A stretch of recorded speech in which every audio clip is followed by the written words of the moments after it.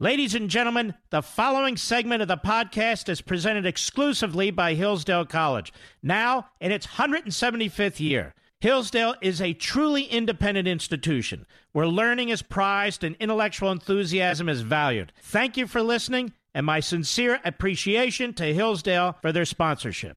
He's here. He's here. Now, broadcasting from the underground command post, deep in the bowels of a hidden bunker, somewhere under the brick and steel of a nondescript building, we've once again made contact with our leader, Mark Levin.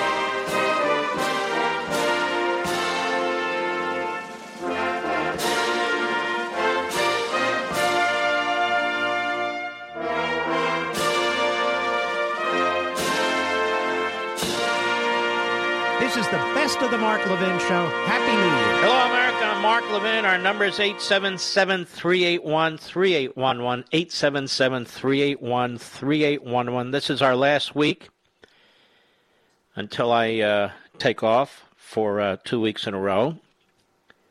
And so I hope you'll stick with us this week. A lot's already happening. I happen to be a big fan of Bill Barr. It was just announced that he will be stepping down, I believe, on Christmas. This is the second time he's become Attorney General. And I think he's been a terrific Attorney General. I really do. People don't understand that an Attorney General cannot announce an ongoing investigation. If he does, he's committed a felony. He's obstructed justice. It's that simple. We may not want it that way, but it is that way. It is that way. So he was not going to reveal information that was going on in front of a grand jury because that would be a crime. And so he couldn't make an announcement. It is a problem. Maybe that law needs to be changed, the 6E law, particularly as it relates to a presidential election. But Barr couldn't change it. And I think he fought hard for justice. I think he fought hard for the rule of law. And I think he fought hard for the president, which are the requirements of an attorney general. When you compare his tenure to Jeff Sessions, you can understand what I mean. The way he confronted Mueller in the Mueller report, and what they tried to do to Bill Barr, including hold him in contempt. You remember that hearing in front of the House Judiciary Committee, remember? So I will not be counted among those who trash Attorney General Barr. I happen to think he did a fantastic job. And there's few others who could have withstood the attacks that he did, just like the president. There's few others that could withstand the attacks against him.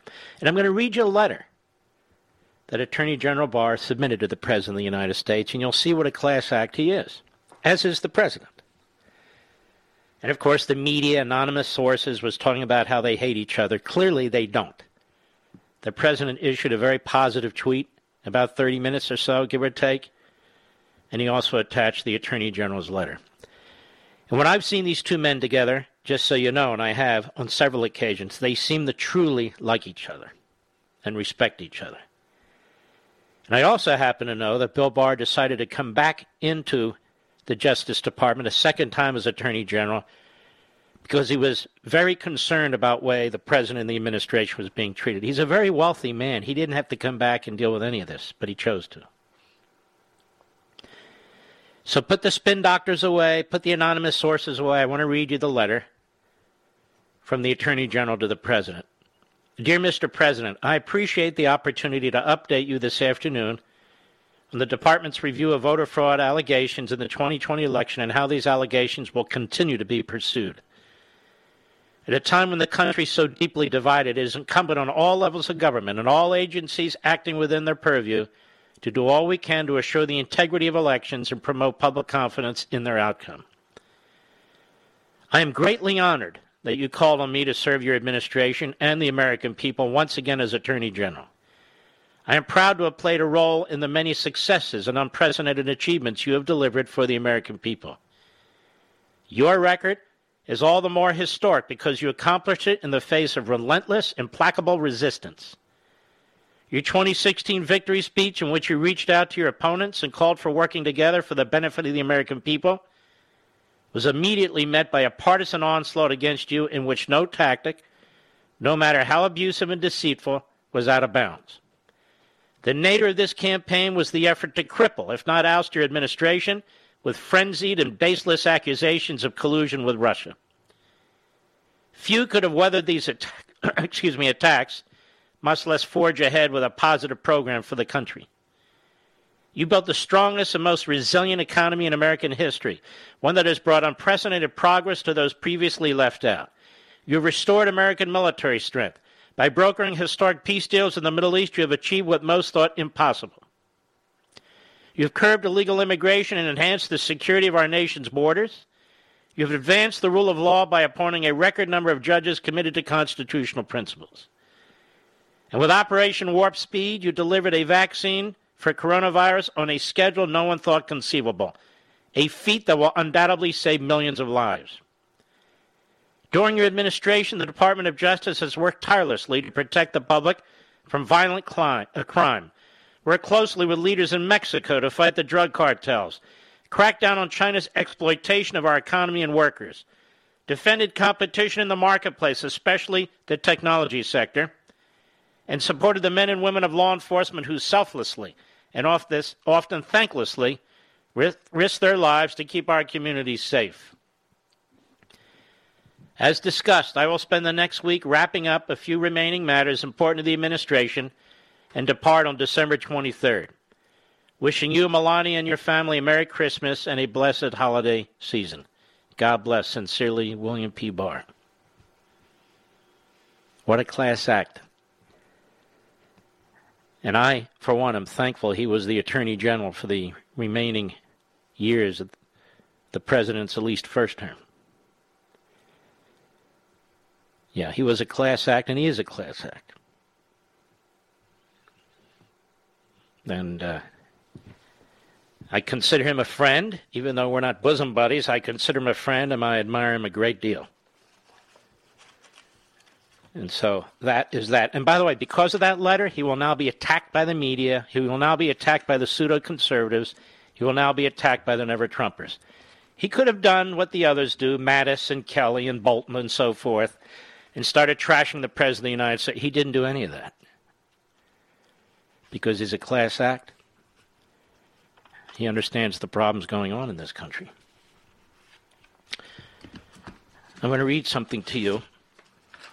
I went on the website of the National Archives. Now, why does that matter? Because the National Archives is involved in the Electoral College process. Did you know that? The Archivist of the United States collects the electors' votes. And then he or she turns those votes over a joint session of Congress. Here's the process that not a single newsroom has shared with you. December 8, which has passed, of course, states are typically resolving controversies. They make final decisions over the appointment of their electors 6 days before the meeting of the electors. It's so the electoral votes will be presumed valid when presented to Congress. This is why you saw these lawsuits. And it was absolutely unconscionable, and I'm going to get into this deeply today, for these courts to do what they did. Dismiss one after another, particularly the constitutional challenges, and that's what I'm going to focus on. December 14th, today, The electors meet in their respective states and vote for president or vice president on separate ballots. The electors record their votes on 6 certificates of vote, which are paired with the 6 remaining certificates of ascertainment. The electors sign, seal, and certify 6 sets of electoral votes. A set of electoral votes consists of 1 certificate of ascertainment and 1 certificate of vote. That's in the weeds, I'm just telling you. December 23, electoral votes arrive. Electoral votes, called the certificates of vote, must be received by the President of the Senate and the archivist no later than 9 days after the meeting of the electors. If votes are lost or delayed, the archivist may take extraordinary measures to retrieve duplicate originals. On or before January 3, 2021, the archivist transfers certificates to Congress. As the new Congress assembles on January 3rd, the archivist transmits sets of certificates to Congress. This generally happens when the Senate does not receive its set of certificates on time. Now, here's the key date. January 6th is the key date. Not today. And you're not going to hear this anywhere else. I'm not trying to give you false hope. I'm not trying to give you anything. Here's the fact. Congress meets in joint session to count the electoral votes. The Vice President, as President of the Senate, presides over the count and announces the results of the Electoral College vote.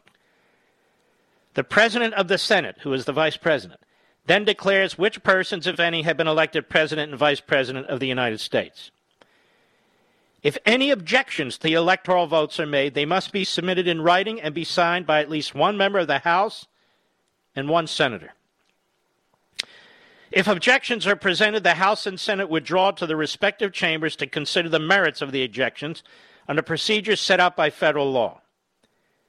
If no presidential candidate wins at least 270 electoral votes, a majority of the 538, under the 12th Amendment to the Constitution, the House of Representatives decides the presidential election. If necessary, the House would elect the president by majority vote, choosing from among 3 candidates who received the greatest number of electoral votes. The vote would be taken by the state, with each state having 1 vote. So in other words, what would happen in the House is each delegation gets 1 vote. The point being there's a majority of Republican delegations.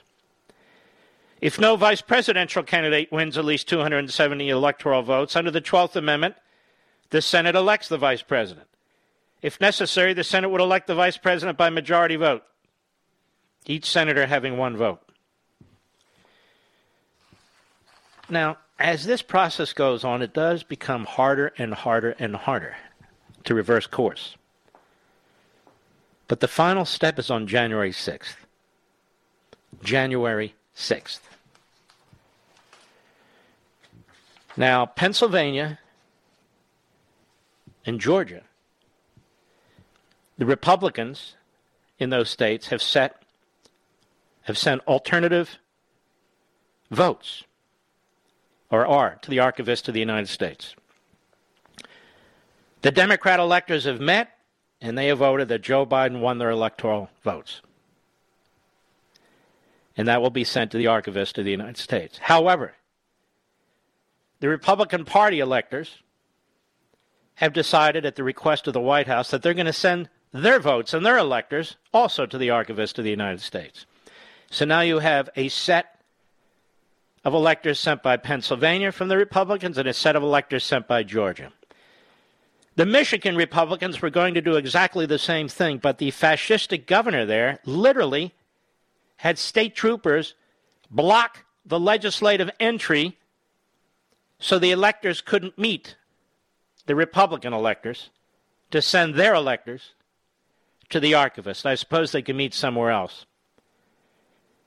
So she wants to decide the whole thing rather than Congress. I want to take you back to a little history lesson.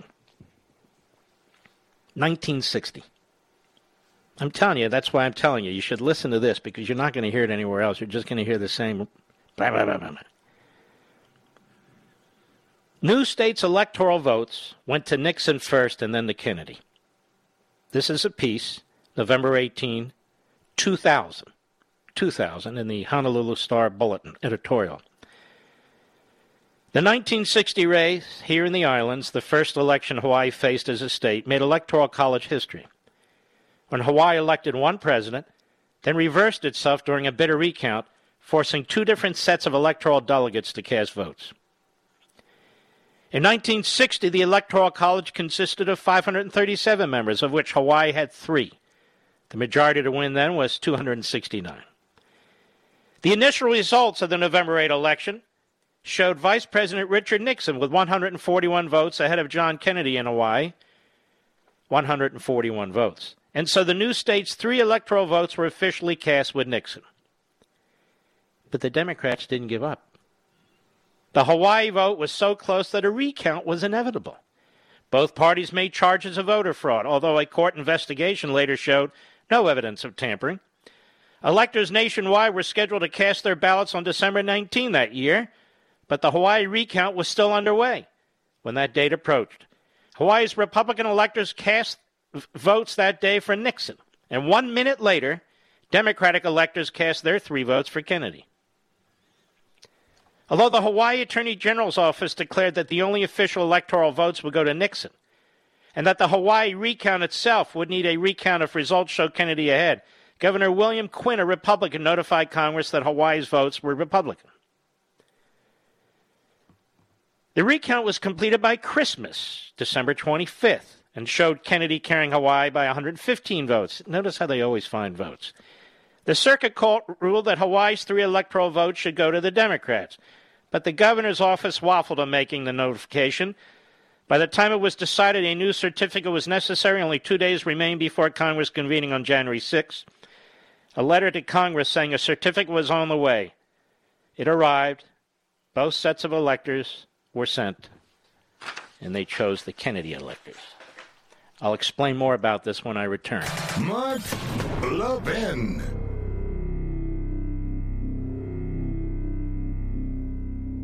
I know you love freedom. How do I know that? Because you listen to my show. And my show and everything I do is all about preserving freedom and the form of government that secures it for us. It's the same with Hillsdale College, one of the very best truly liberal arts colleges in the nation. That's why I talk about them all the time, because Hillsdale is committed to pursuing truth and defending liberty. Hillsdale teaches stellar students to defend freedom, no matter what they major in, whether it's science or music or economics or business, whatever. Hillsdale teaches them how to defend liberty. And they do that for you, too, through their free monthly digest of constitutional thought. It's called Imprimis. 5.6 million Americans receive Imprimis for free each month. And you, my friend and fellow freedom lover, should be reading it, too. You can subscribe for free at levinforhillsdale.com. That's Levin for Hillsdale.com. No strings attached. Generous donors who want to preserve freedom for future generations make it possible for all of us. And for Hillsdale to send Imprimis to you for no cost every month. Start receiving and reading Imprimis so you can know how to defend the freedom you love. Visit levinforhillsdale.com. That's Levin for Hillsdale.com. levinforhillsdale.com.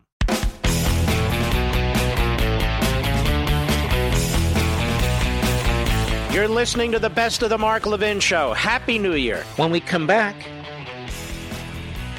I want to talk about the grave, and I mean grave, failures of the United States Supreme Courts and our judiciary. How they let down the American people. How they undermined a very simple clause of the United States Constitution. Whether it's Pennsylvania or Georgia or Michigan, or a number of other states that unconstitutionally changed their voting requirements and their election rules. The U.S. Supreme Court refused to do its job and defend the United States Constitution. And I want to delve into this in more detail when we return.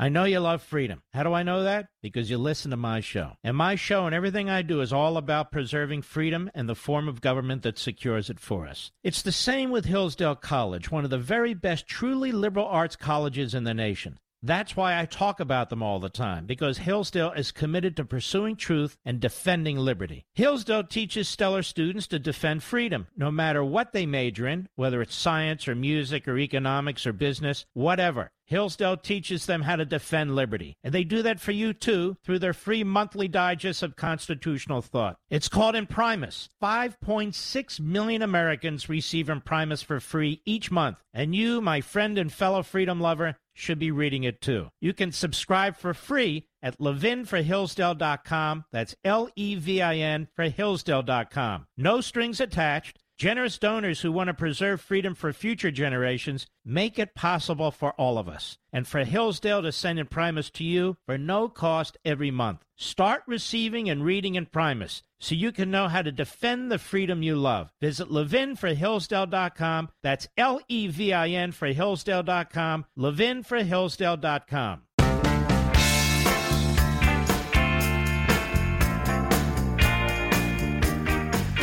This is Mark Levin wishing you a Happy New Year. Now back to the best of me. Let's get down to business. Smartest audience of audiences anywhere. Probably know this by memory. Article 2 of your Constitution, Section 1, Clause 2. It's in plain English, so even John Roberts and Sotomayor and Breyer, Kagan, and the others can understand it. I don't know how much more clearly the framers of the Constitution could have been. Each state shall appoint, in such manner as the legislature thereof may direct, a number of electors equal to the whole number of senators and representatives to which the state may be entitled in the Congress. So you add up the number of senators and members of the House for purposes of the Electoral College. That's how many votes they have. Now, what is the purpose of the Electoral College? Does anybody know? Yes, we know. They will count the votes. They will determine if the votes are proper. That is Congress. And then they will confirm or not the President and Vice President of the United States. What is perplexing to me is the incoherence and intentional misleading, perhaps, of we the people by they the media, by rhinos, by Democrats, and all the rest of the reprobates. There's an electoral college for a reason. Jake Tapper won't understand this. In fact, I don't think virtually anybody in newsrooms understand this or care to understand it. Our presidents are not chosen by the popular vote. They're chosen by an electoral college, and then they're checked by the new Congress. There was a great fear early in our republic about two kinds of tyranny: the mob and the monarchy. The mob, pure democracy; the monarchy, centralized, iron-fisted government.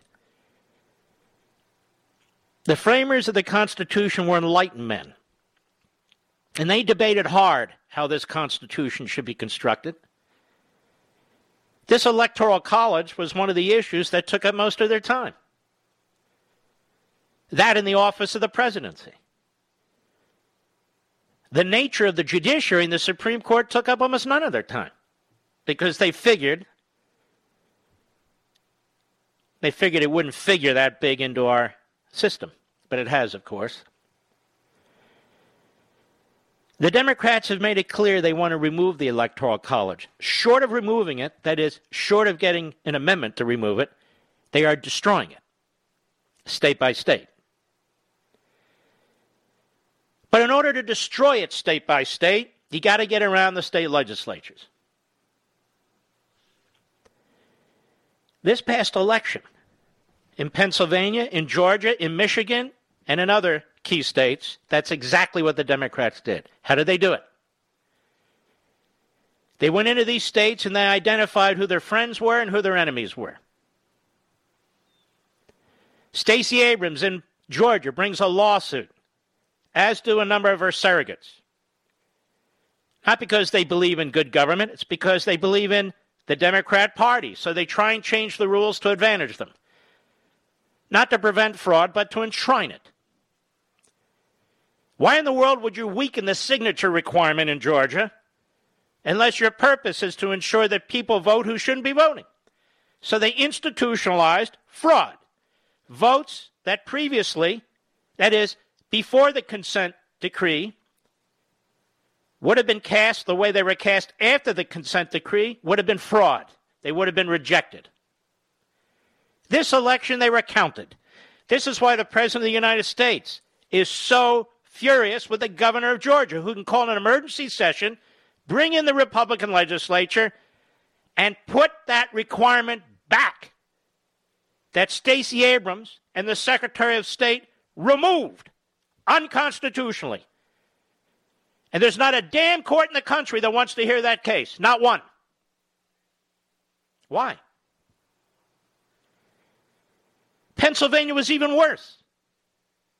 Putting aside the unbelievable violations of their own state constitution by the state legislature, failing to amend their constitution for the mail-in vote, putting that aside as a secondary issue at this point, for the argument I'm making, the governor, the Secretary of State, and the Democrats on the Supreme Court of Pennsylvania elected changed the election laws. Are any of them part of the legislature? Not one of them. They eliminated signatures. They eliminated signature comparisons. They eliminated postal dates. They extended the voting time and more. They eliminated effectively the ability of Republicans to observe counts in Philadelphia and Pittsburgh, Philadelphia being one of the most corrupt cities on the face of the earth. Why did they do that? Because they wanted ballots to be counted that previously were not counted. But they clearly violated Article 2, Section 1, Clause 2 of the United States Constitution. That's 2 states. Same things happened in Michigan and other states. And the United States Supreme Court would not take it up. They wouldn't take it up. Each state shall appoint in such manner as the legislature thereof may direct. The legislature sets the election laws. The legislature, and only, solely, unequivocally, the legislature determines how elections are to be held. The legislature determines how electors are to be chosen, even whether there's an election or not. The legislature decides, but no longer. No longer. By not acting, the United States Supreme Court acted. By counting the electors that the Democrats are presenting as part of the Electoral College to the Archivist of the United States and the Congress of the United States on January 6th, there no longer is an Article 2, Section 1, Clause 2 of the Constitution. The Supreme Court just eliminated it because of the Democrats. They eliminated it in Pennsylvania. They eliminated it in Georgia. They eliminated it in Michigan. They eliminated it in Nevada and Arizona and Wisconsin. Because they don't want to disenfranchise people. Those votes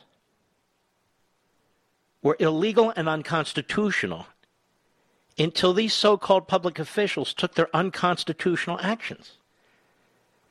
So now they're counted, and now we can't disenfranchise votes that months ago would never have been counted. No, by all means. And then we play this game. Fraud. Let's find the fraud. Now, there's tons of fraud out there. But this case was presented to the United States Supreme Court. A straightforward, flat-out, federal constitutional question, federal constitutional case. And they wouldn't take it. They wouldn't take it. A friend of mine, as I was walking, Marty, our dog, comes up to me. He's not a lawyer. He says, what's the point of a Supreme Court if they can't even stand up to this? And we know this court and the other courts. For instance, we have these judges, including on the Supreme Court and elsewhere, they take illegal, unconstitutional acts like DACA, that was created by Obama, clearly illegally, writing legislation from the Oval Office and through his agencies. They come up with a cockamamie argument, thanks to the Chief Justice of the United States, about the Administrative Procedures Act. Now we have a federal judge that directs the President of the United States to institute DACA, directing the President of the United States to institute an unconstitutional act that was never passed by Congress. That's okay. Massachusetts versus EPA, as I talked about. When was that, 2005 or 6 or 7? There the Supreme Court gives standing to a state that has no standing because they like the outcome, 5-4. They want carbon dioxide to be a pollutant, even though any third grader that's taken a basic science class knows it's not. But it didn't matter. Standing was conferred on somebody that didn't have it. Texas brings a case, oh, you don't have standing. Even though specifically in the Constitution it says when you have a conflict of the states, it's original jurisdiction. Well, not in this Supreme Court, it's not. You have repeated violations of Article 2, Section 1, Clause 2 of the United States Constitution that says only the state legislatures can make the law when it comes to elections and selecting electors. How many more briefs does the damn Supreme Court need? But they ducked. And now you have the same disgusting, unconscionable, putrid left-wing Democrats dressed up as journalists going on and on about how Trump is a poor loser. He needs to quote the Al Gore, the big one, give up the ghost. We have legal analysts at National Review and on TV digging into the niceties of footnotes in the litigation to show how smart they are when they don't even pick up the damn Constitution and read it. You know why the Supreme Court wouldn't take up this case? They didn't take up this case because 3 of the justices, make it 4, including the Chief Justice of the United States, wanted the result. Roberts despises Trump. And the 3 Democrats on the court, they do whatever the hell they want and they pretend it's constitutional. Who else? Gorsuch is a gutless wonder. Kavanaugh, who you fought for, gutless wonder. Next election. What do you think the Democrats and the left are going to do in these states? This is now the new baseline. They're going to determine what they need to win the states, and they'll make the changes. And the Supreme Court's now created the precedent. Our doors are locked. They are locked. Don't you damn come here with an Article 2 claim. We want nothing to do with you. So one of the most vital aspects of our Republican system, which the framers of the Constitution spent days debating to protect the country from the mob and the monarchy, is gone. Thanks to the justices of the Supreme Court. I'll be right back. Mark Levin.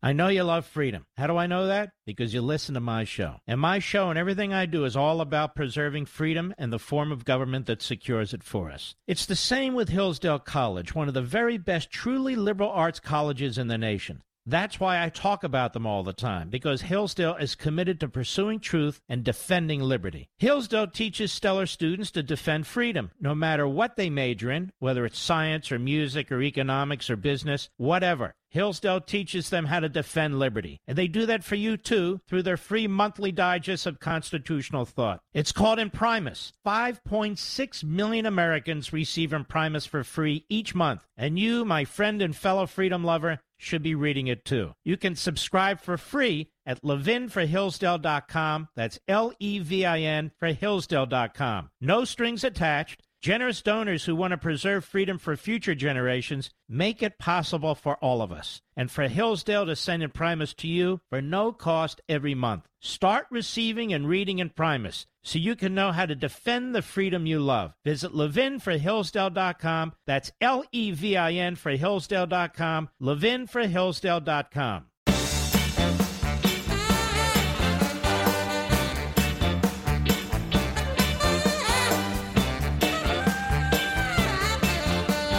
This is the Best of the Mark Levin Show. Happy New Year. There's a great piece at The Blaze by our friend Daniel Horowitz. We finally discovered an instance in which the courts will enforce requirements for standing and refuse to adjudicate broadly political questions. Now it's time for conservatives to treat every court decision that violates rules of standing and the principle of federalism as null and void. Will all these principled conservatives who are cheering the court's decision in Texas lawsuit stand with us in opposing judicial supremacism in all its forms? Recent years, the federal courts have waded into every political issue imaginable. They prevented states from enforcing federal immigration law, while not only greenlighting states to criminalize federal law, but preventing the federal government from cutting off funding to sanctuary cities. They have prevented states from defining marriage, upholding basic sexuality, or placing common-sense health regulations on abortion clinics. They have prevented states from cleaning out homeless encampments and from simply declining to fund castration surgery in prison or through Medicaid funding. They've also prevented states from requiring able-bodied Medicaid recipients to even attempt to seek employment. For a while, it appeared there was nothing a state or even the feds could do without a federal court violating the rules of standing to give some straw-man third-party organization, often on behalf of illegal aliens, standing to sue to overturn an outcome of a fundamentally political issue and decide it with finality.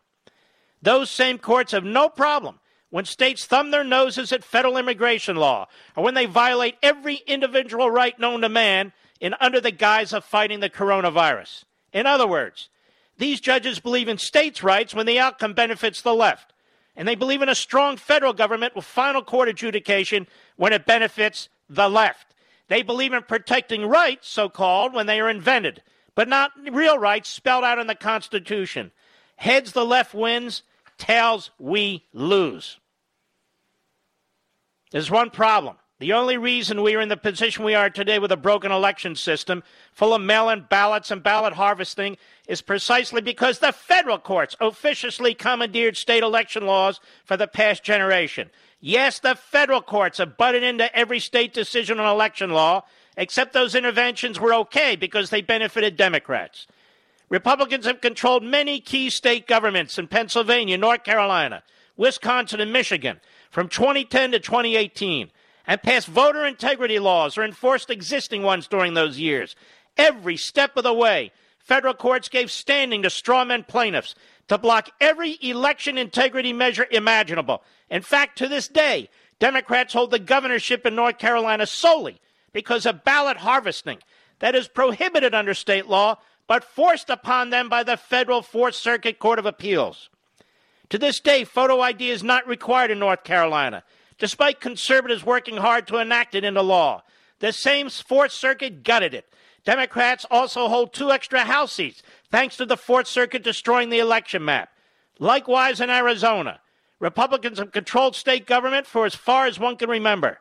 But over the past generation, nearly every voter integrity law has been thrown out by the Ninth Federal Circuit, often in cases where the laws at issue were approved by ballot initiative with overwhelming support.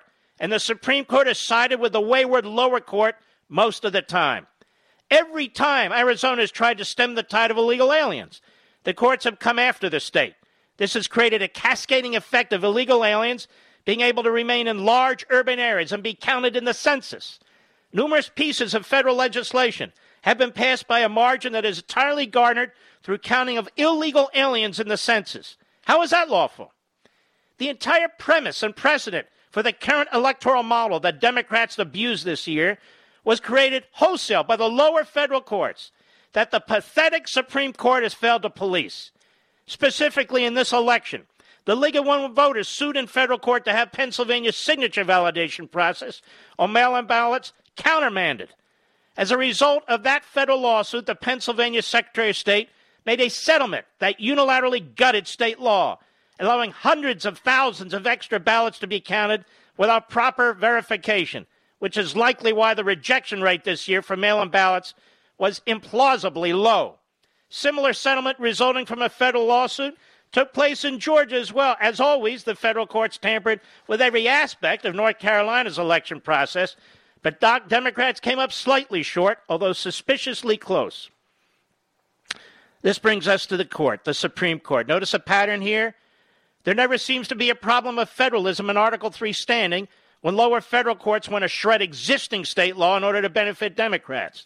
Somehow the Supreme Court rarely reverses these opinions before elections.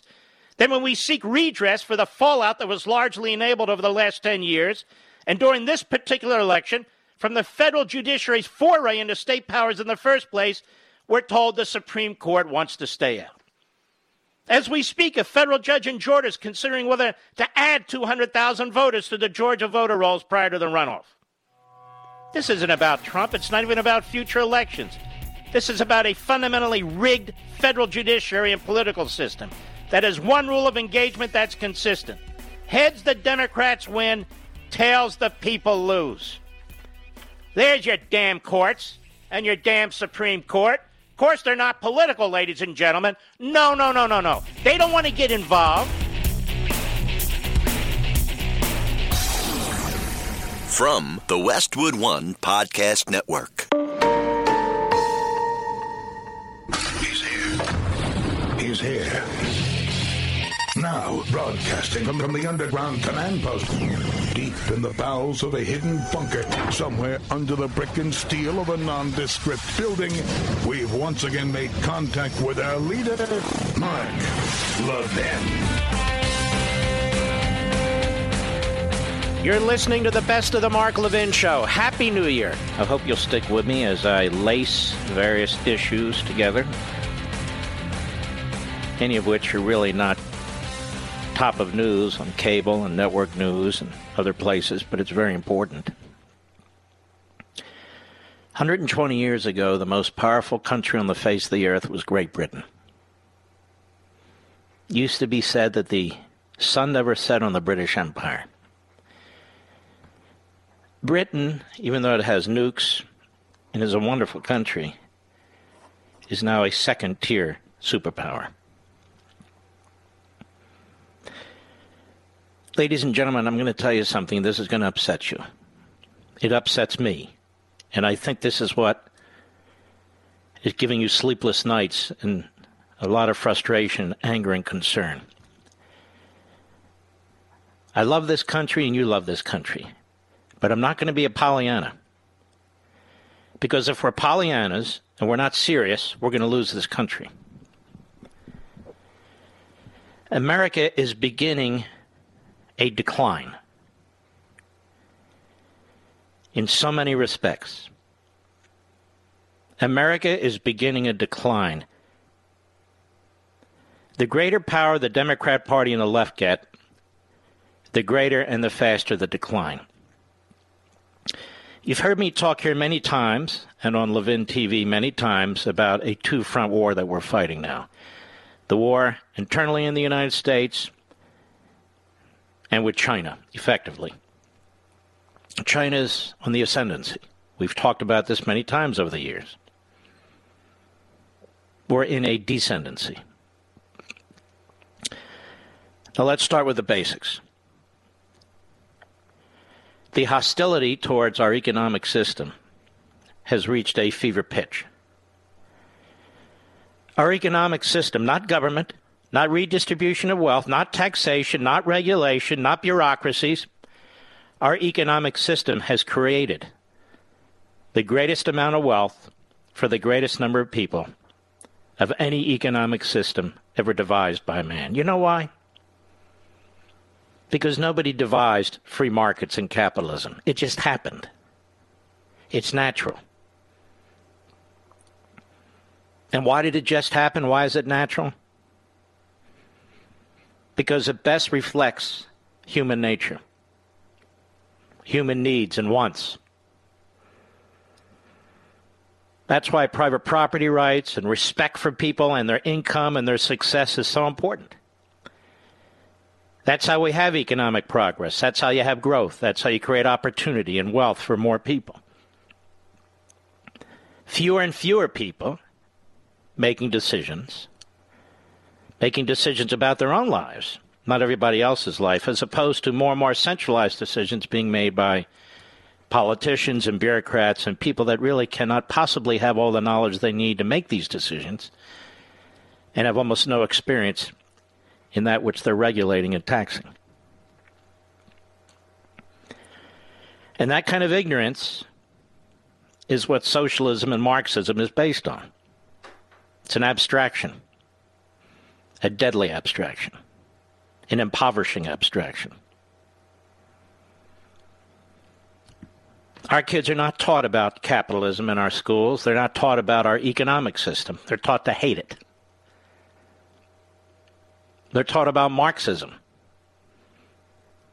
so-called progressivism, at every level of education. And what about our laws and our Constitution? Not only are they demeaned and disparaged in the classroom, they're demeaned and they're disparaged by judges, by politicians, by other public officials. You're seeing a level of lawlessness in Democrat-controlled cities and states that we've never seen before in the United States of America. Whether it's Democrat-controlled courts, legislatures, governors, they're exercising power now that just a year ago, you would never have imagined. Ever. They're trouncing all over the Bill of Rights and even beyond the Bill of Rights. And their rules are nonsensical. They're cherry-picking who they apply against and what they apply against. And over again, you can see the people who are imposing them live by a completely different standard. They're destroying private property rights. They're destroying families. They're destroying neighborhoods. They're destroying lives. And they tell you it's your duty to self-destruct. It's your duty to go broke. It's your duty to go on welfare. It's your duty to take a handout. And those who resist are to be crushed.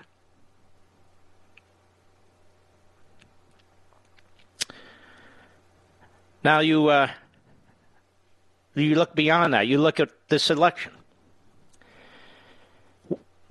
People are talking about systemic fraud. I believe there is systemic fraud, but even worse, there's systemic lawlessness. Systemic lawlessness, particularly by Democrat state courts, federal courts as well, Democrat governors, Democrat legislatures, Democrat secretaries of states, and Democrat bureaucrats who are destroying the safety valves and the protections that have been in place for God knows how long in every state to ensure that the person who is voting is the person who is supposed to vote. You're not supposed to make it easy for people to vote. You're supposed to make it possible for people to vote as long as they go through certain requirements, like everything else. With deadlines, with signatures, with identification. That's not asking too much. That's asking very little. In order to protect the franchise for the rest of the people. And yet we have a Democrat Party that has as its purpose the destruction of the franchise while it claims to support the franchise. This is what they do with the Constitution and liberty. They destroy the Constitution while claiming to defend it. They destroy liberty while claiming to defend it. And of course, they do it in the name of the people. We are heading towards the downside of the mountain, the American decline.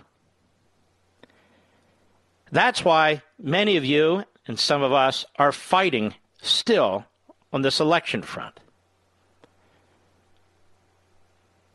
among other places. And you see, because it's been announced, proudly declared, that if the Democrats take the Senate by a bare majority, if they have 51 seats in the Senate, worse yet, they can't get 51 seats in the Senate.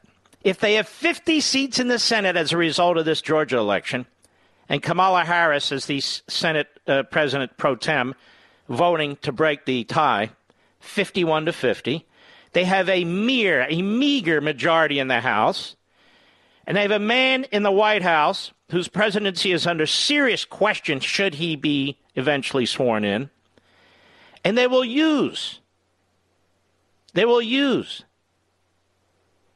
the thinnest of majorities that they have to change the whole government.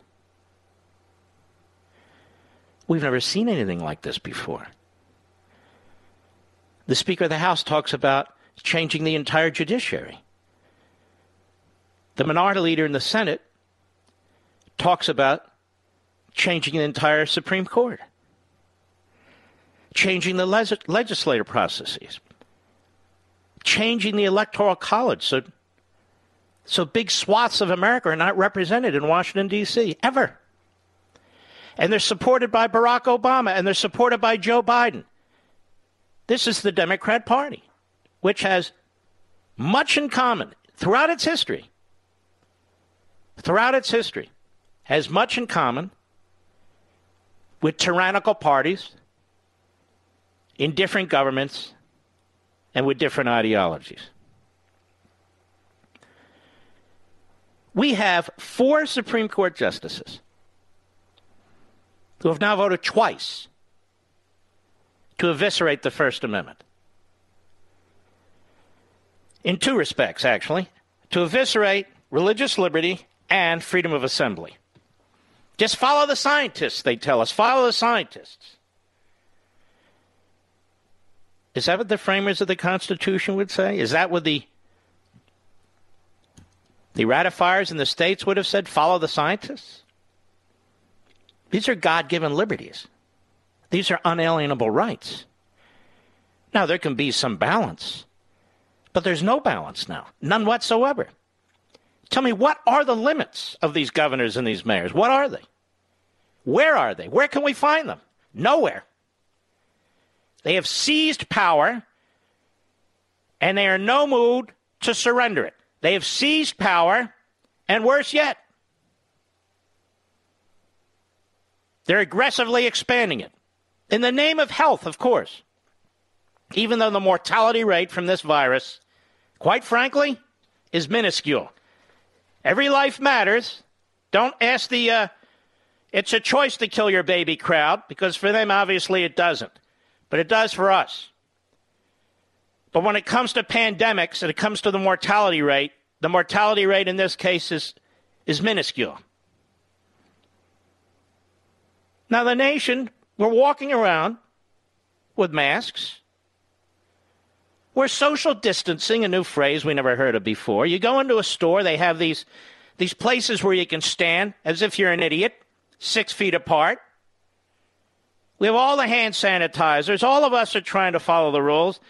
But when it comes to life and death, when it comes to whether you survive or not, when it comes to losing everything you've worked for, when it comes to losing your job, and then they say, yes, do that. It's the patriotic thing to do. Remember World War I. Remember the Korean War. Remember World War II. What? What are they talking about?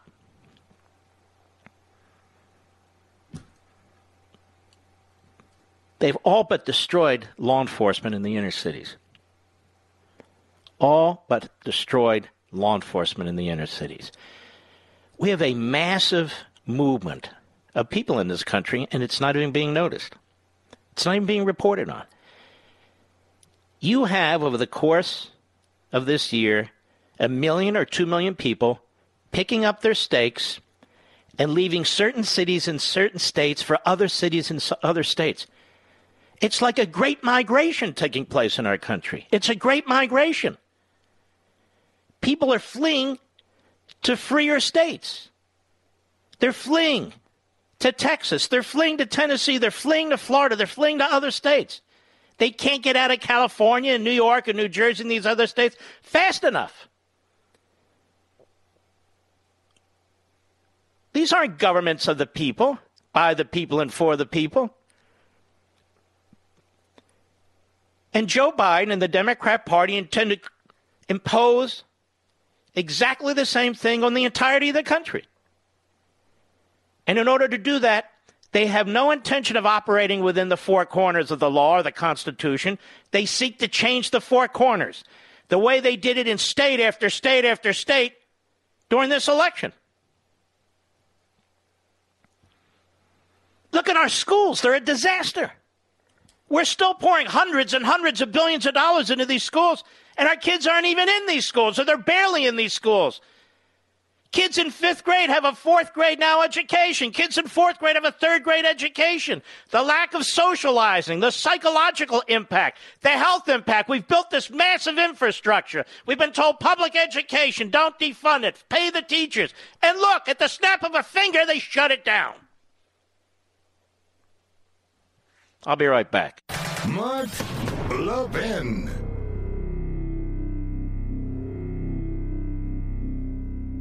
Did you know your family can save over $800 a year just by switching to Pure Talk from Verizon, AT&T, and T-Mobile? Think about it. What could your family do with an extra $800? You don't even have to sacrifice coverage. Pure Talk has exactly the same coverage, same bars as one of the big carriers, but they charge you half. You definitely don't have to sacrifice customer service. Their team is based right here in the U.S. and are some of the nicest people you'll ever talk to. So don't wait anymore. Get unlimited talk, text, and 2 gigs of data for just $20 a month. And if you go over on data usage, they don't charge you for it. No, not even a penny. So go to puretalkusa.com, enter promo code Levin Podcast. That's Levin Podcast. And when you do, you'll also save 50% off your first month. Folks, this is the best. That's puretalkusa.com, promo code Levin Podcast. Pure Talk USA, simply smarter wireless.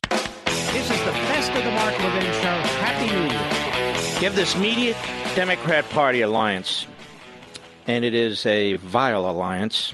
It disarms the American people of actual information they need to have. And I think the alliance between the Democrat Party and the media today can be compared to the alliance of the Democrat Party and the media during Franklin Roosevelt's administration. And what happened then?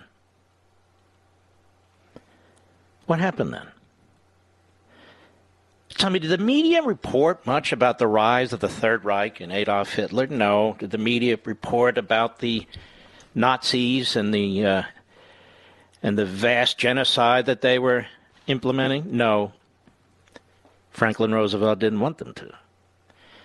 Did our media report widely about the internment of 120,000 Japanese Americans and Americans of Japanese? No, it was all necessary, they thought.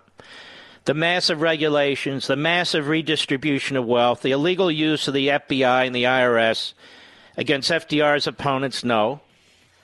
What do you see happening today with the media and Joe Biden and the Democrat Party? You see exactly the same thing.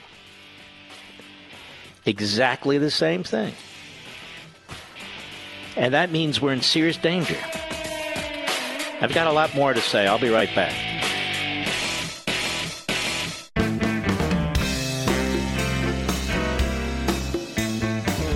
This is Mark Levin wishing you a Happy New Year. Now back to the best of me.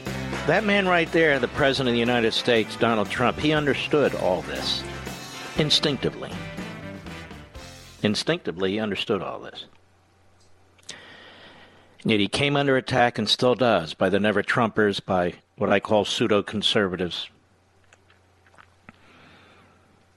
who are so obsessed with their own hate, who are so obsessed with their own narrative, with their own appearances in their own social circles and by the news media. They've missed the big picture. And they're still missing the big picture. It's a disgrace.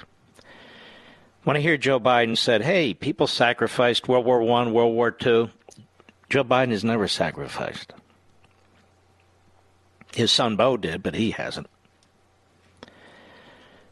When you look at our cities, ladies and gentlemen, when you look at our institutions under attack, economic institution, governing institution, they're hollowing out America. That's what they're doing.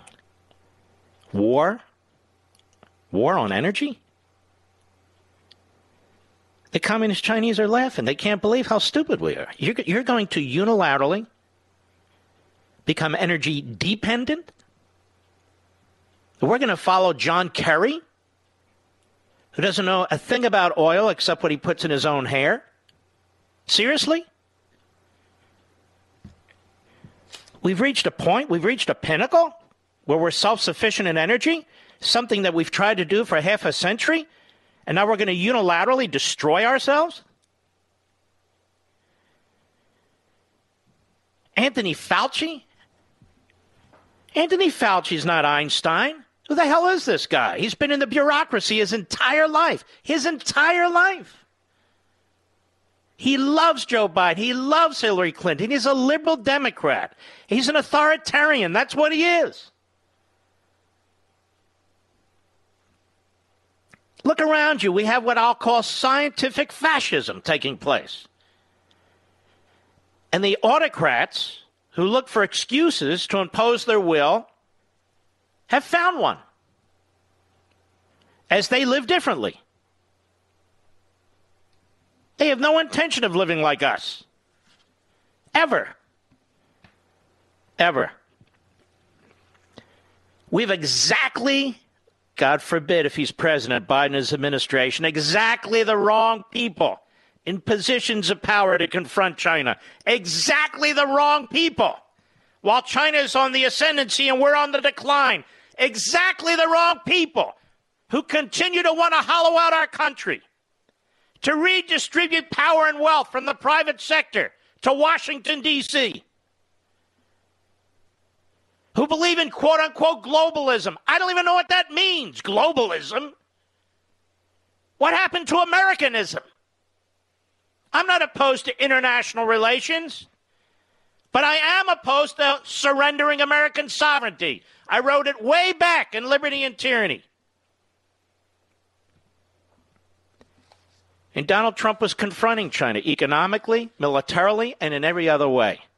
And yet these pseudo-conservatives, they just disgust me. Look at this, the National Pulse. Biden camp refuses to rebuke China for U.S. intel report revealing influence campaign targeting transition. There's not even any talk about this. No talk whatsoever. No concerns on Capitol Hill. Adam Schiff has crawled back into a slimy hole. Washington Examiner. Joe Biden's national security picks are great news for China. They're all China appeasers. Free Beacon. Biden education lead. That is the person likely to be education secretary. Chinese Communist Party has done magical work in education. Empowered educators, how high-performing systems shape teaching quality around the world. She explained the centrality of the teacher to Chinese students' lives. And then, of course, there's Joe Biden himself, a lifetime of appeasing the communist Chinese. And his familial corruption is beyond belief. But no, we're not going to report on that. Exactly the wrong man, exactly the wrong people, at exactly the wrong time in American history. I fear for us. I really do. 1,000 Chinese researchers, 1,000 plus Chinese researchers have left the United States amid tech theft crackdown. That is crackdown by the Trump administration. 1,000. They're the enemy. They've infiltrated our society. They've stolen our technology. They're building up their military where it'll be second to none. While we have Nancy Pelosi and Chuck Schumer and possibly Joe Biden. Are you kidding me? And we have these lousy generals in these positions. We had Mattis and the rest of them. China just took Hong Kong. 2 blinks and it's gone. They intend to take Taiwan. They're threatening Japan. They're threatening Vietnam. They're threatening the Philippines. They put up these fake islands. No, don't worry. We're just using them because, we're setting up a club. Like the ones you see on TV with the couples. Yeah, we're just setting up a club, like militarizing the South China Sea, where $5 to $6 trillion in goods flow every year. Take over the South China Sea, you control the Pacific. And then the so-called intelligentsia, which is typically pretty damn stupid. Like this clown Thomas Friedman. This clown Thomas Friedman has had a free ride for a long, long time. They've been handing him Pulitzer Prizes like popcorn. But that's okay. Walter Duranty got a Pulitzer Prize, too, over 100 years ago, and he was Stalin's mouthpiece. And he wrote for the same pathetic, disgusting newspaper, the New York Times. Our friends at the Media Research Center, and they listen to this clown. Thomas Friedman again praises communist China for getting things done. And that's why they don't oppose destroying the Supreme Court. Of course, John Roberts is destroying it for them, but you get my point. Or destroying the filibuster rule, or packing the Senate, or destroying the... We just want to get things done. Now, they really don't want to get things done. They want to impose their will on us. Columnist Thomas Friedman again showed a disturbing affection for China's dictatorship, attacking Republican stubbornness on health care and climate change legislation a few years back. Friedman pleads for enlightened autocrats able to get things accomplished against the will of the people for their own good. One-party autocracy certainly has its drawbacks, he wrote back in 2009, but when it's led by a reasonably enlightened group of people, as China is today, it can also have great advantages. This buffoon was talking about Xi, who's rounded up 2 million Uyghurs, a.k.a. Muslims. And I hear nothing from the Muslim community in this country, nothing from the Muslim community around the world, nothing. That one party can just impose the politically difficult but critically important policies needed to move a society forward in the 21st century. And that's what they want. They want a Democrat party modeled on an autocratic party. This is what I keep telling you. Says our one-party democracy is worse. The fact is, on both the energy, climate legislation and healthcare legislation, only the Democrats are really playing, and he goes on.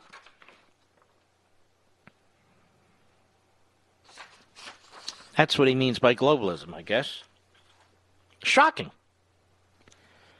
And this view is held in major newsrooms all over the country.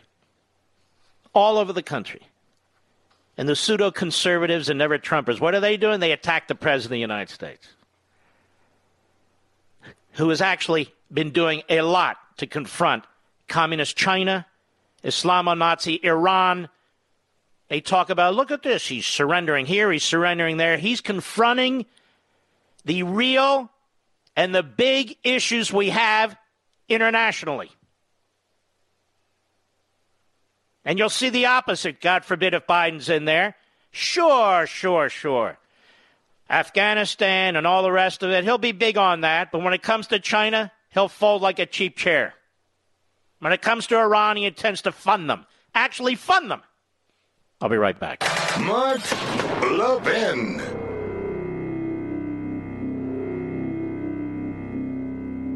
Did you know your family can save over $800 a year just by switching to Pure Talk from Verizon, AT&T, and T-Mobile? Think about it. What could your family do with an extra $800? You don't even have to sacrifice coverage. Pure Talk has exactly the same coverage, same bars as one of the big carriers, but they charge you half. You definitely don't have to sacrifice customer service. Their team is based right here in the U.S. and are some of the nicest people you'll ever talk to. So don't wait anymore. Get unlimited talk, text, and 2 gigs of data for just $20 a month. And if you go over on data usage, they don't charge you for it. No, not even a penny. So go to puretalkusa.com, enter promo code Levin Podcast. That's Levin Podcast. And when you do, you'll also save 50% off your first month. Folks, this is the best. That's puretalkusa.com, promo code Levin Podcast. Pure Talk USA, simply smarter wireless. This is the best of the Mark Levin Show. Happy New Year. The Director of National Intelligence is John Ratcliffe. And I want you to hear what he had to say yesterday on CBS, Catherine Herridge, who is a real journalist. It's only a minute, but it's something I think you need to listen to. Cut 1, go. Talk about the earliest days of the pandemic. Does the intelligence show that the Chinese president made the call to minimize the threat of COVID-19? The intelligence shows that the Chinese Communist Party's senior leaders, including President Xi, were aware and lied to the rest of the world about what they knew and when they knew it about COVID-19.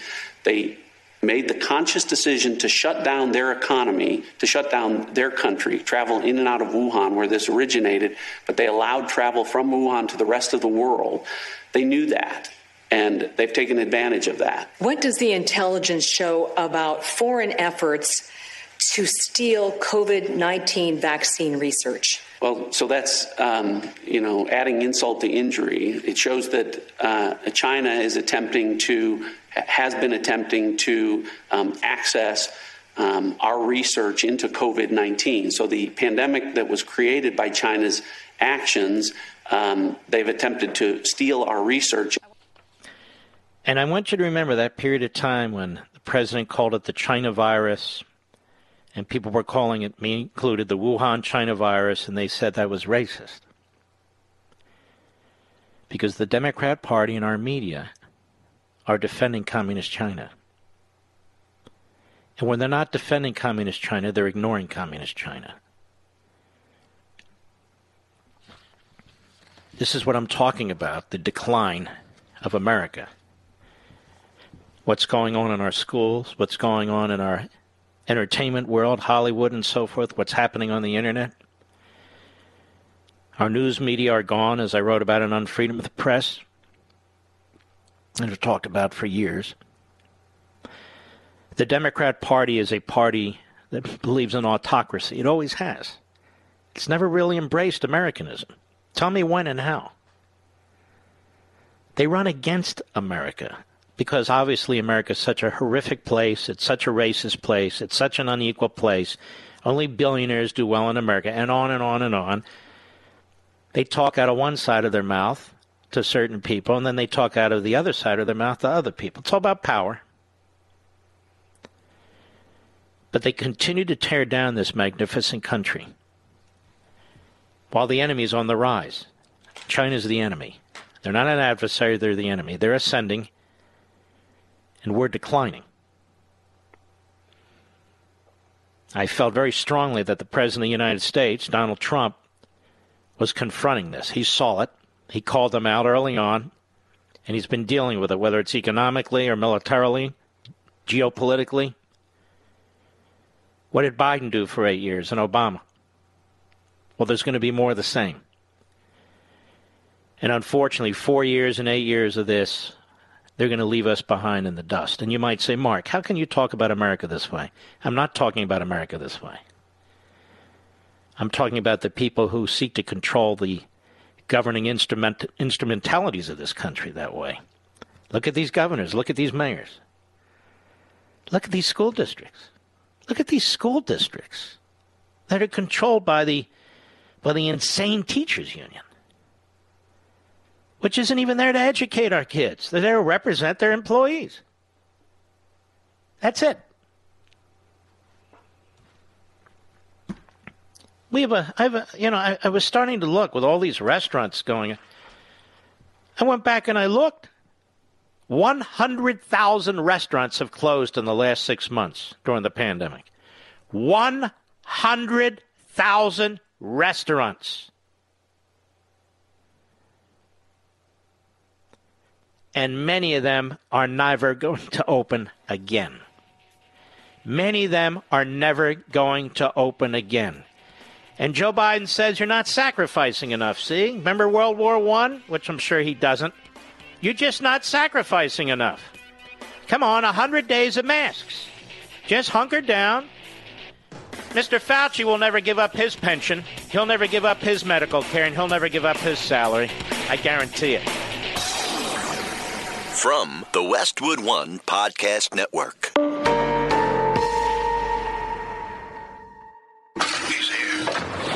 He's here. Now, broadcasting from the underground command post, deep in the bowels of a hidden bunker, somewhere under the brick and steel of a nondescript building, we've once again made contact with our leader, Mark Levin. You're listening to the best of the Mark Levin Show. Hello, America. Mark Levin here. Our number, 877-381-3811. 877-381-3811. One more on this China issue, but this will be a constant on this program over the course of time. I don't mean by that every single day, but we're going to be focusing a lot on this. I've done a lot of Levin TV on the issue of China on the Fox News channel. You'll recall I took the lead on this in many respects when I began Life, Liberty, and Levin, and it's something I want us to focus on because it's a big problem. Jake Tapper interviewed Joe Biden yesterday. It was disgusting. Jake Tapper was smiling the whole time, and everybody knows Jake Tapper has a permanent constipated look on his face, but no, he's a Biden guy. And let me tell you why he's a Biden guy. Jake Tapper grew up in the township right next to mine. He grew up in Abington. I grew up in Cheltenham. And he's a Democrat. He worked for Marjorie Margolis-Mezvinsky. You may remember her. Worked for Handgun Control Inc. And so Biden was the senator right next door. So he's a big Biden guy. The things he said about Trump were so outrageous. And now we know why, because he was a lackey for Jeff Motherzucker. But Biden's asked about Trump's approach to China, and here's what he says. Cut 3, go. The president's approach to China has been backwards. My concern from the beginning, I've spoke about it, and I met with Xi more times than anybody had up until the time we left office that I'm aware of, is to make it real clear to China. There are international rules that if you want to play by, we'll play with you. If you don't, we're not going to play. Number one. Number two. Now, let's just stop. What in the world does that... Let's stop. What in the world does that mean? This guy always talks in these platitudes. What in the world does that mean? And we all know that never happened. He met with Xi more than anybody else. So that's almost a confession. And what did we get? Militarized fake islands in the South China Sea. Stealing our technology. Stealing our technology. Undercutting our economy by constantly devaluing their currency. Constantly devaluing their currency. See, nobody wants to hold currency that's quote-unquote overvalued because you can buy less with it. So they would devalue their currency so they could buy more, effectively with less money. And they did that to undermine us. Go ahead. Punishing them for the COVID virus. It's about insisting that there be international norms that are established that they play by. Okay, again, I want you to remember the Third Reich. I want you to remember FDR insisting on international norms. Is that what China is going to care about? Is that what Iran cares about? I'm telling you, we're in trouble. In so many ways, but we're in trouble. And China knows how to manipulate this guy. Remember, they wanted this guy to be elected. And there won't be a single investigation into this. But they wanted Biden, and they're thrilled. Just like the Palestinians wanted Biden, they're thrilled. Just like the Cubans wanted Biden, they're thrilled. For all the talk about Trump coddling up the dictators, Trump did not coddle up the dictators. He dealt with them, and he tried to deal with them on a personal level. Biden is an appeaser. He's a Neville Chamberlain. And unfortunately, history repeats itself. And I want you to listen. I'm putting my marker down right now. It's not about me. I want you to listen. I'm putting my marker down right now. This is a turning point, and not a good one. And if they win those 2 Senate seats, we're in deep jello. We really are. And I'm not even going to play any more of this. It's irrational. He's incoherent, but it doesn't matter. All right, I want to move on to a couple other subjects. We only have 3 hours here. Something very interesting happening. I think the most important case right now in terms of the litigation in Pennsylvania is the case that was not brought by the Trump campaign. It's a case that was brought by Congressman Mike Kelly, by candidate Sean Parnell, and 6 other brave souls. And every night, I'm not going to go into the details, but I want to strongly encourage you to watch my Fox show on Sunday at 8 p.m. Eastern. I know you're going to really want to watch this one. If you can't watch it, at least DVR it. I think we're very lucky.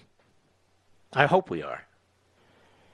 To have Associate Justice Alito as the lead justice in the states that include Pennsylvania. Because if you had some of these other justices, Roberts, certainly any of the leftists, there would be no hope whatsoever. I'm hoping there is hope here. And what took place in Pennsylvania was an outrage. And the question is whether states can break their own laws, courts can violate their own rules, and whether together they can violate the federal United States Constitution in order to influence the outcome of a presidential election, because they know that the Supreme Court's going to sit on its butt, collective butt. Because they know the Supreme Court won't intercede. But I get the sense that Justice Alito's onto this. I get the sense that he's really looking at this.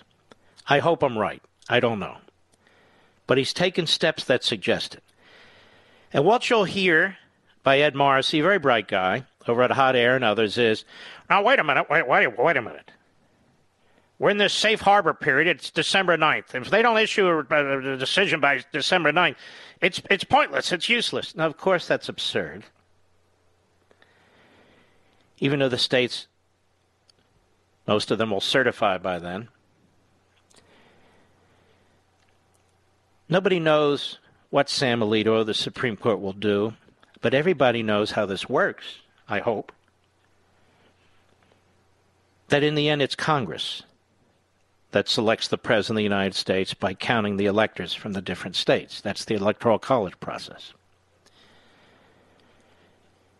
In our history, not often, but from time to time, Congress has not accepted electors from certain states, or they've been challenged from certain states. That's what I think's going on here. That doesn't mean Donald Trump's going to become president of the United States. It means this is a very serious and substantive constitutional issue. It has nothing to do with the safe harbor. Nothing.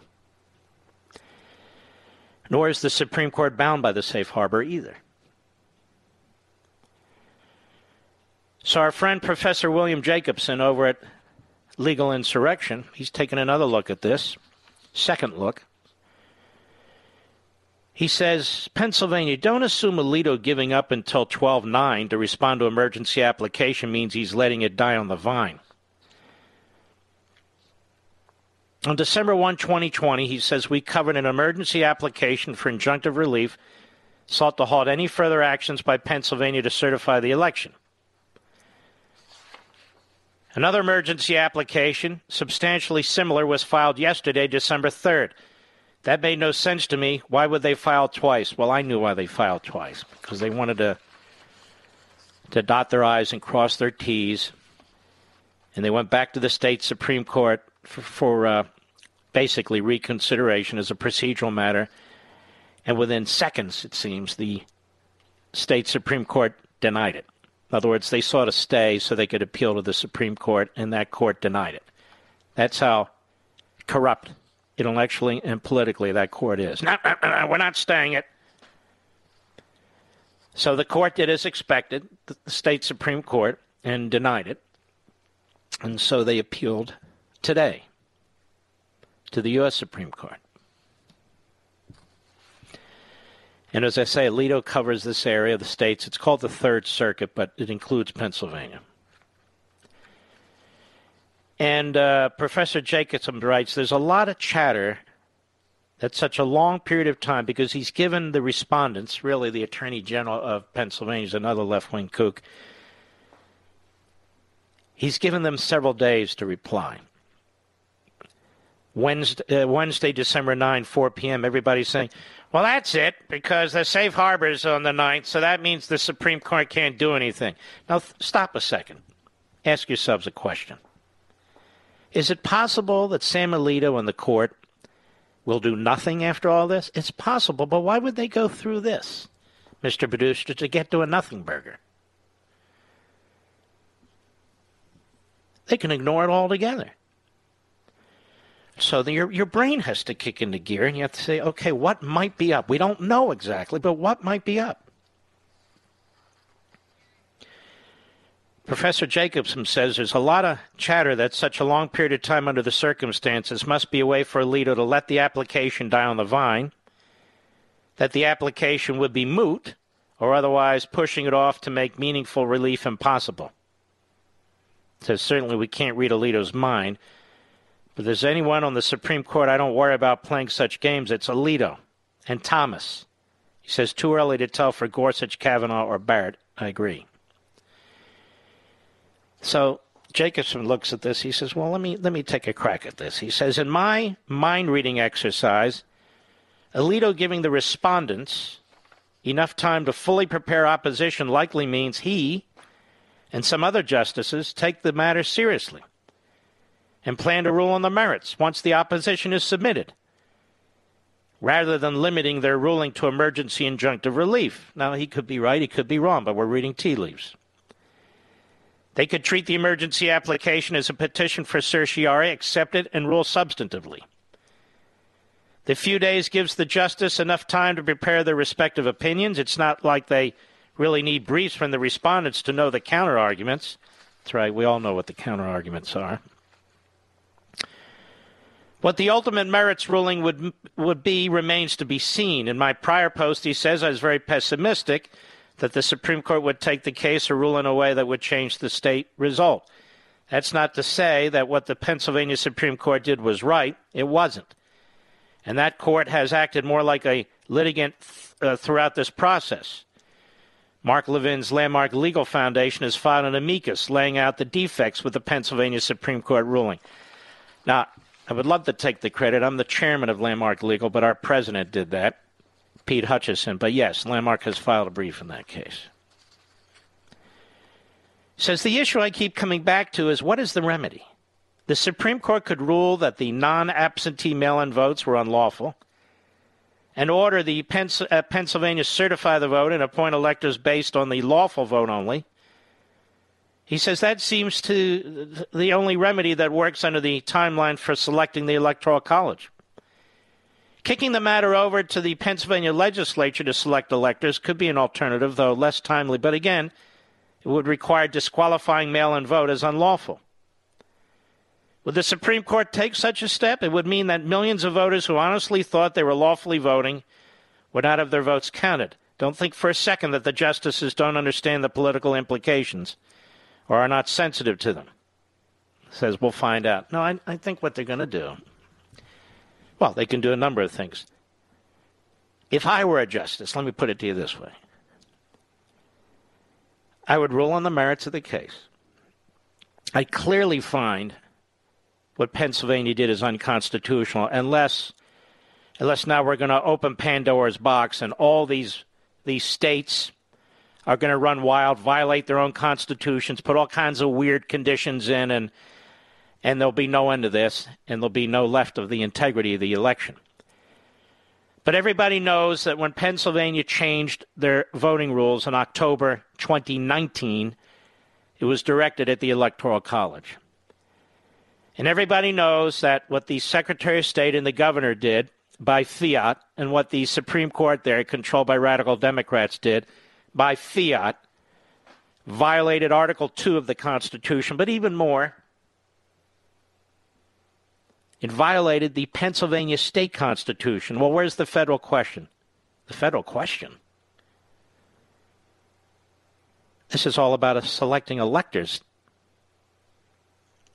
for the president and vice president of the United States, in some ways much like the Bush versus Gore decision. It's not a federalism issue. It's not a federalism issue at all. Otherwise, what's the point of Article 2? So I would rule on the merits. I rule that, in fact, Act 77 was intended and did, in fact, contravene the state constitution, and in doing so,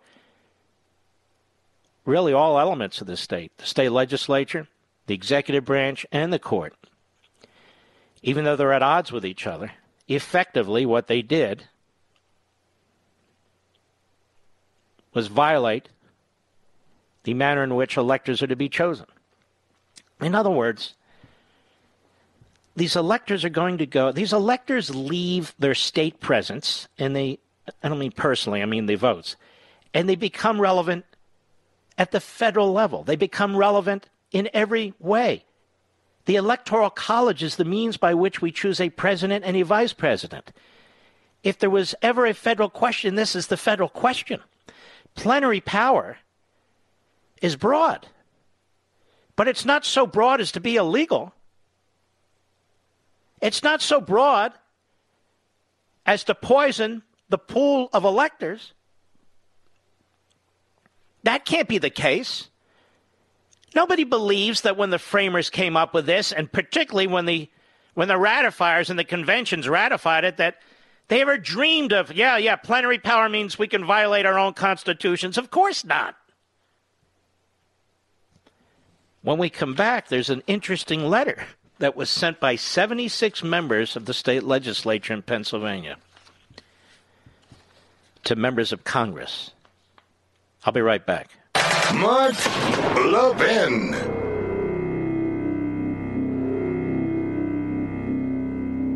AMAC, the Association of Mature American Citizens, is one of the fastest growing organizations in America. Now over 2 million conservative members strong, and I'm one of them. AMAC believes in and stands up for the values that we constitutional conservatives care about. More than talk, AMAC fights. A full-time presence in Washington, AMAC pushes back against reckless spending, disasters like Medicare for All, and the expanding reach of the federal government. And beyond advocacy, joining AMAC gives you access to a wealth of benefits and discounts, including special member-only rates on car insurance, travel discounts, cell phone plans, and a hell of a lot more. And if that's not enough, you'll get AMAC's bi-monthly magazine, full of insightful articles on issues that matter to most of us, we conservatives. As I said, I'm an AMAC member, and you should be too. Join today at amac.us. That's AMAC.us.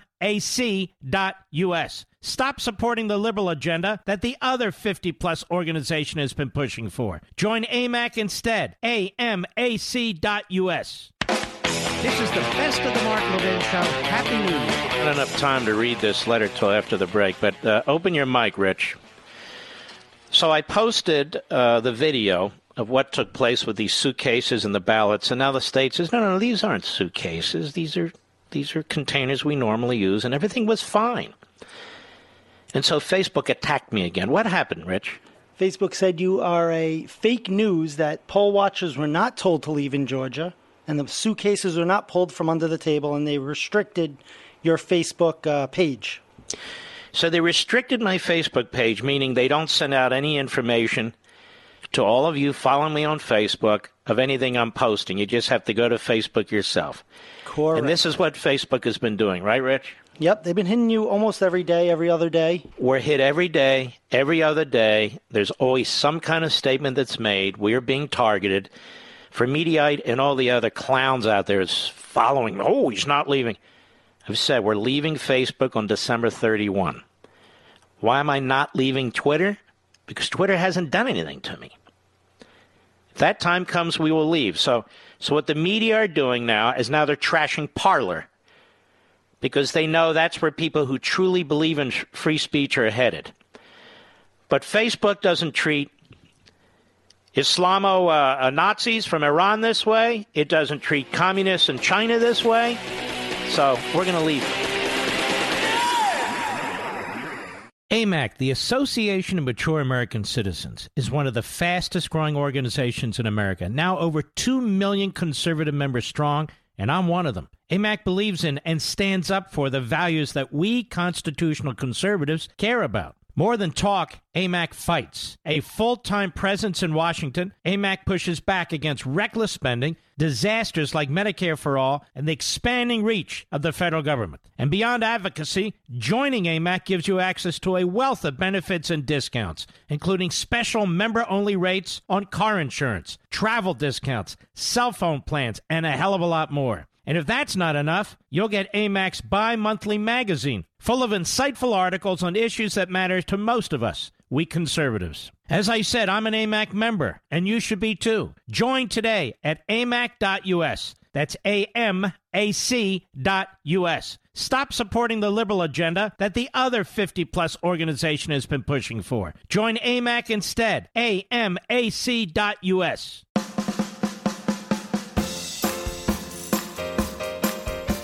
This is Mark Levin wishing you a Happy New Year. Now back to the best of me. Today, December 4th. You know, December 4th, 9 years ago, I'm going to read you this letter from the 76 members of the Pennsylvania Assembly. December 4th, 9 years ago, I adopted Barney. Now that I mention it, let me tell you about this. I wasn't ready to adopt a dog. We'd lost our beloved Pepsi 6 months before. We had Pepsi when he was a puppy. My daughter was 10, my son was 7 when we got him. He was so smart, so wonderful, so beautiful. And he was doing okay. He was almost 12 years old. And he had some issues. And his lungs filled up a bit with fluid. And when the folks went to drain one of his lungs, Mr. Producer, they punctured his lung. So he died. I didn't get over that very easily. But he passed away in that May, and about 6 months later, I went to Lost Dog and Cat adoption event, which they had every weekend at the time, at a PetSmart or a Petco. I went with my buddy Eric, and we went there. There are beautiful dogs there. I was encouraging people to adopt them. I don't know why I was there, other than to help out. Certainly had no intention of adopting a dog. There was this little white dog. Couldn't tell what he was exactly. Certainly wasn't a purebred. Certainly wasn't a puppy. Looked a little scroungy. My buddy Eric got on the floor with him and played with him, and he was so friendly. I got on the floor and played with him. Eric wanted to adopt him, but he already had 28 dogs. I'm just kidding. He already had 3 dogs. I grew up with Eric when we were little kids. Eric's like a brother to the family and me. And I held the dog, and I said to the lady who founded Lost Dog and Cat, her name's Pam, she's an angel. I said, tell me about this dog. She said, we've had him over a month. Nobody's really looking at him that much. I said, where did he come from? Well, we don't know much about his owner, except that the owner dropped him off at one of the kill shelters in Stafford County, Virginia, which is horrific. We happened to send one of our vans down there to rescue 7 dogs there, and he was one of them. Can you imagine? He's about 2 years old. His owner drops him off. He doesn't know what's going on. For 4.5 weeks, he's being driven in the truck. He's in a cage, back and forth to adoption thing. Poor thing had no idea what the hell was going on. And so I left there. That's not right. I gave her enough money. I said, give him a new hairdo. Give him a new cut. Somebody will adopt him. Just change it. And they did. I kept thinking about that dog. Nobody wants him? The hell he's gone through?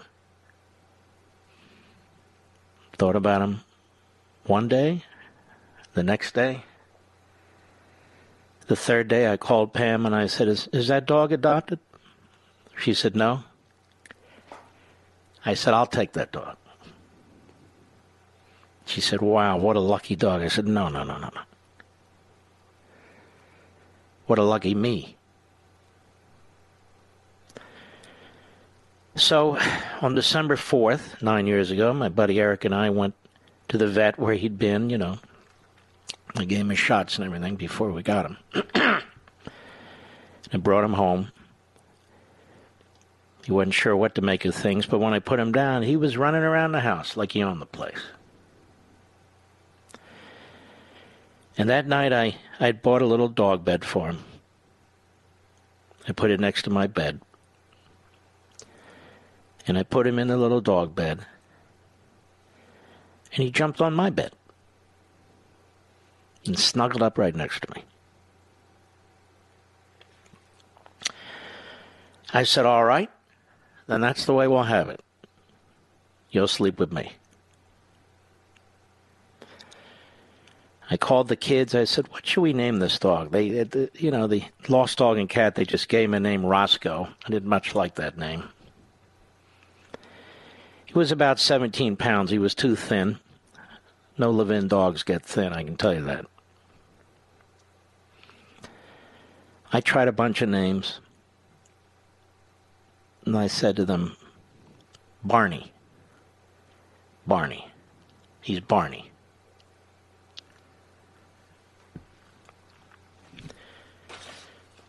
And that was Barney. All right, let me get to this letter here from these about 76 members of the Pennsylvania legislature. It's an extraordinary letter, really. It's dated today. And I want to read this to you because this is very interesting, and it should be taken up by other members of the House and the Senate. Dear Senators and Representatives, in 2019, the Pennsylvania General Assembly enacted comprehensive changes to our Commonwealth's election code. And by the way, I argue, first principles, that was unconstitutional what they did. But let's move on. These changes both expanded voting access by permitting no-excuse mail-in ballots while also implementing reasonable safeguards to ensure that this new system would be secure, transparent, and would ensure that all Americans could have confidence in Pennsylvania's election results. These changes received bipartisan support, including the signature of Governor Tom Wolf, a Democrat. Unfortunately, Governor Wolf and others quickly set about undermining the many protections provided under this law. In particular, number one, the Pennsylvania Election Code requires that all mail-in ballots be received by 8 p.m. on Election Day. Governor Wolf ordered that this statutory deadline be waived in some counties during the primary election, then sought its waiver statewide for the general election. Pennsylvania Election Code prohibits counties from inspecting ballots prior to 7 a.m. on Election Day. Pennsylvania's Secretary of State issued guidance encouraging counties to ignore this prohibition, to inspect ballots and to contact voters with deficient ballots prior to Election Day. And by the way, she only did that for Democrat counties. Number three, the Pennsylvania Election Code prohibits the counting of defective absentee or mail-in ballots. Encouraged by the Department of State, some county boards of elections ignored this prohibition and have proceeded to include thousands of defective ballots in the certified count. Number four, the Pennsylvania Election Code authorizes poll watchers to be selected by candidates and political parties and to observe the process of pre-canvassing and canvassing absentee and mail-in ballots. Certain counties in Pennsylvania prohibited these authorized individuals from meaningfully observing the pre-canvassing and canvassing activities. 3, United States Code Section 15 empowers Congress to reject electoral votes that are not regularly given or lawfully certified. The aforementioned conduct has undermined the lawful certification of Pennsylvania's delegation to the Electoral College. Listen to this. For these reasons, we, the undersigned members of the Pennsylvania General Assembly, urge you to object and vote to sustain such objection to the Electoral College votes received from the Commonwealth of Pennsylvania during the joint session of Congress on January 6, 2021. Now, perhaps this has happened in the past, Mr. Producer. I'm unaware of it.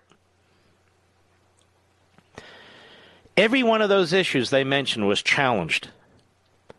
Went to the Supreme Court of Pennsylvania, which upheld every one of these changes to the Pennsylvania election law, and they added their own changes. They added their own changes.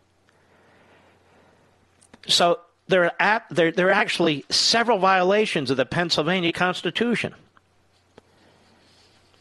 And if you're going to act lawlessly in the selection of electors, then it is absolutely outrageous to expect that taint, that poison, to pour into the federal system when we're selecting a president and a vice president. That's why it is absolutely required that the Supreme Court of the United States, if it's ever going to exercise judicial review, it exercises judicial review where it really shouldn't in many cases. But here, when the whole process is put together for the purpose of selecting a president and a vice president, well, that's a state Supreme Court issue. Sure as hell isn't. Not solely. It's a big deal. And if the Supreme Court gets this wrong, takes a pass, or worse yet, rules against the petitioner, man, oh Manischewitz, the door to lawlessness is going to be open, and the Electoral College will never be the same again. And who's going to suffer? You're going to suffer. You're not going to trust the system ever. The Supreme Court of the United States in 2000 did what it had to do when it had a rogue court. And now 20 years later, it needs to do it again. Unfortunately, it was led by a fantastic justice by the name of William Rehnquist. Today, it's led by Mr. Hollywood, John Roberts. I'll be right back. Mark Levin.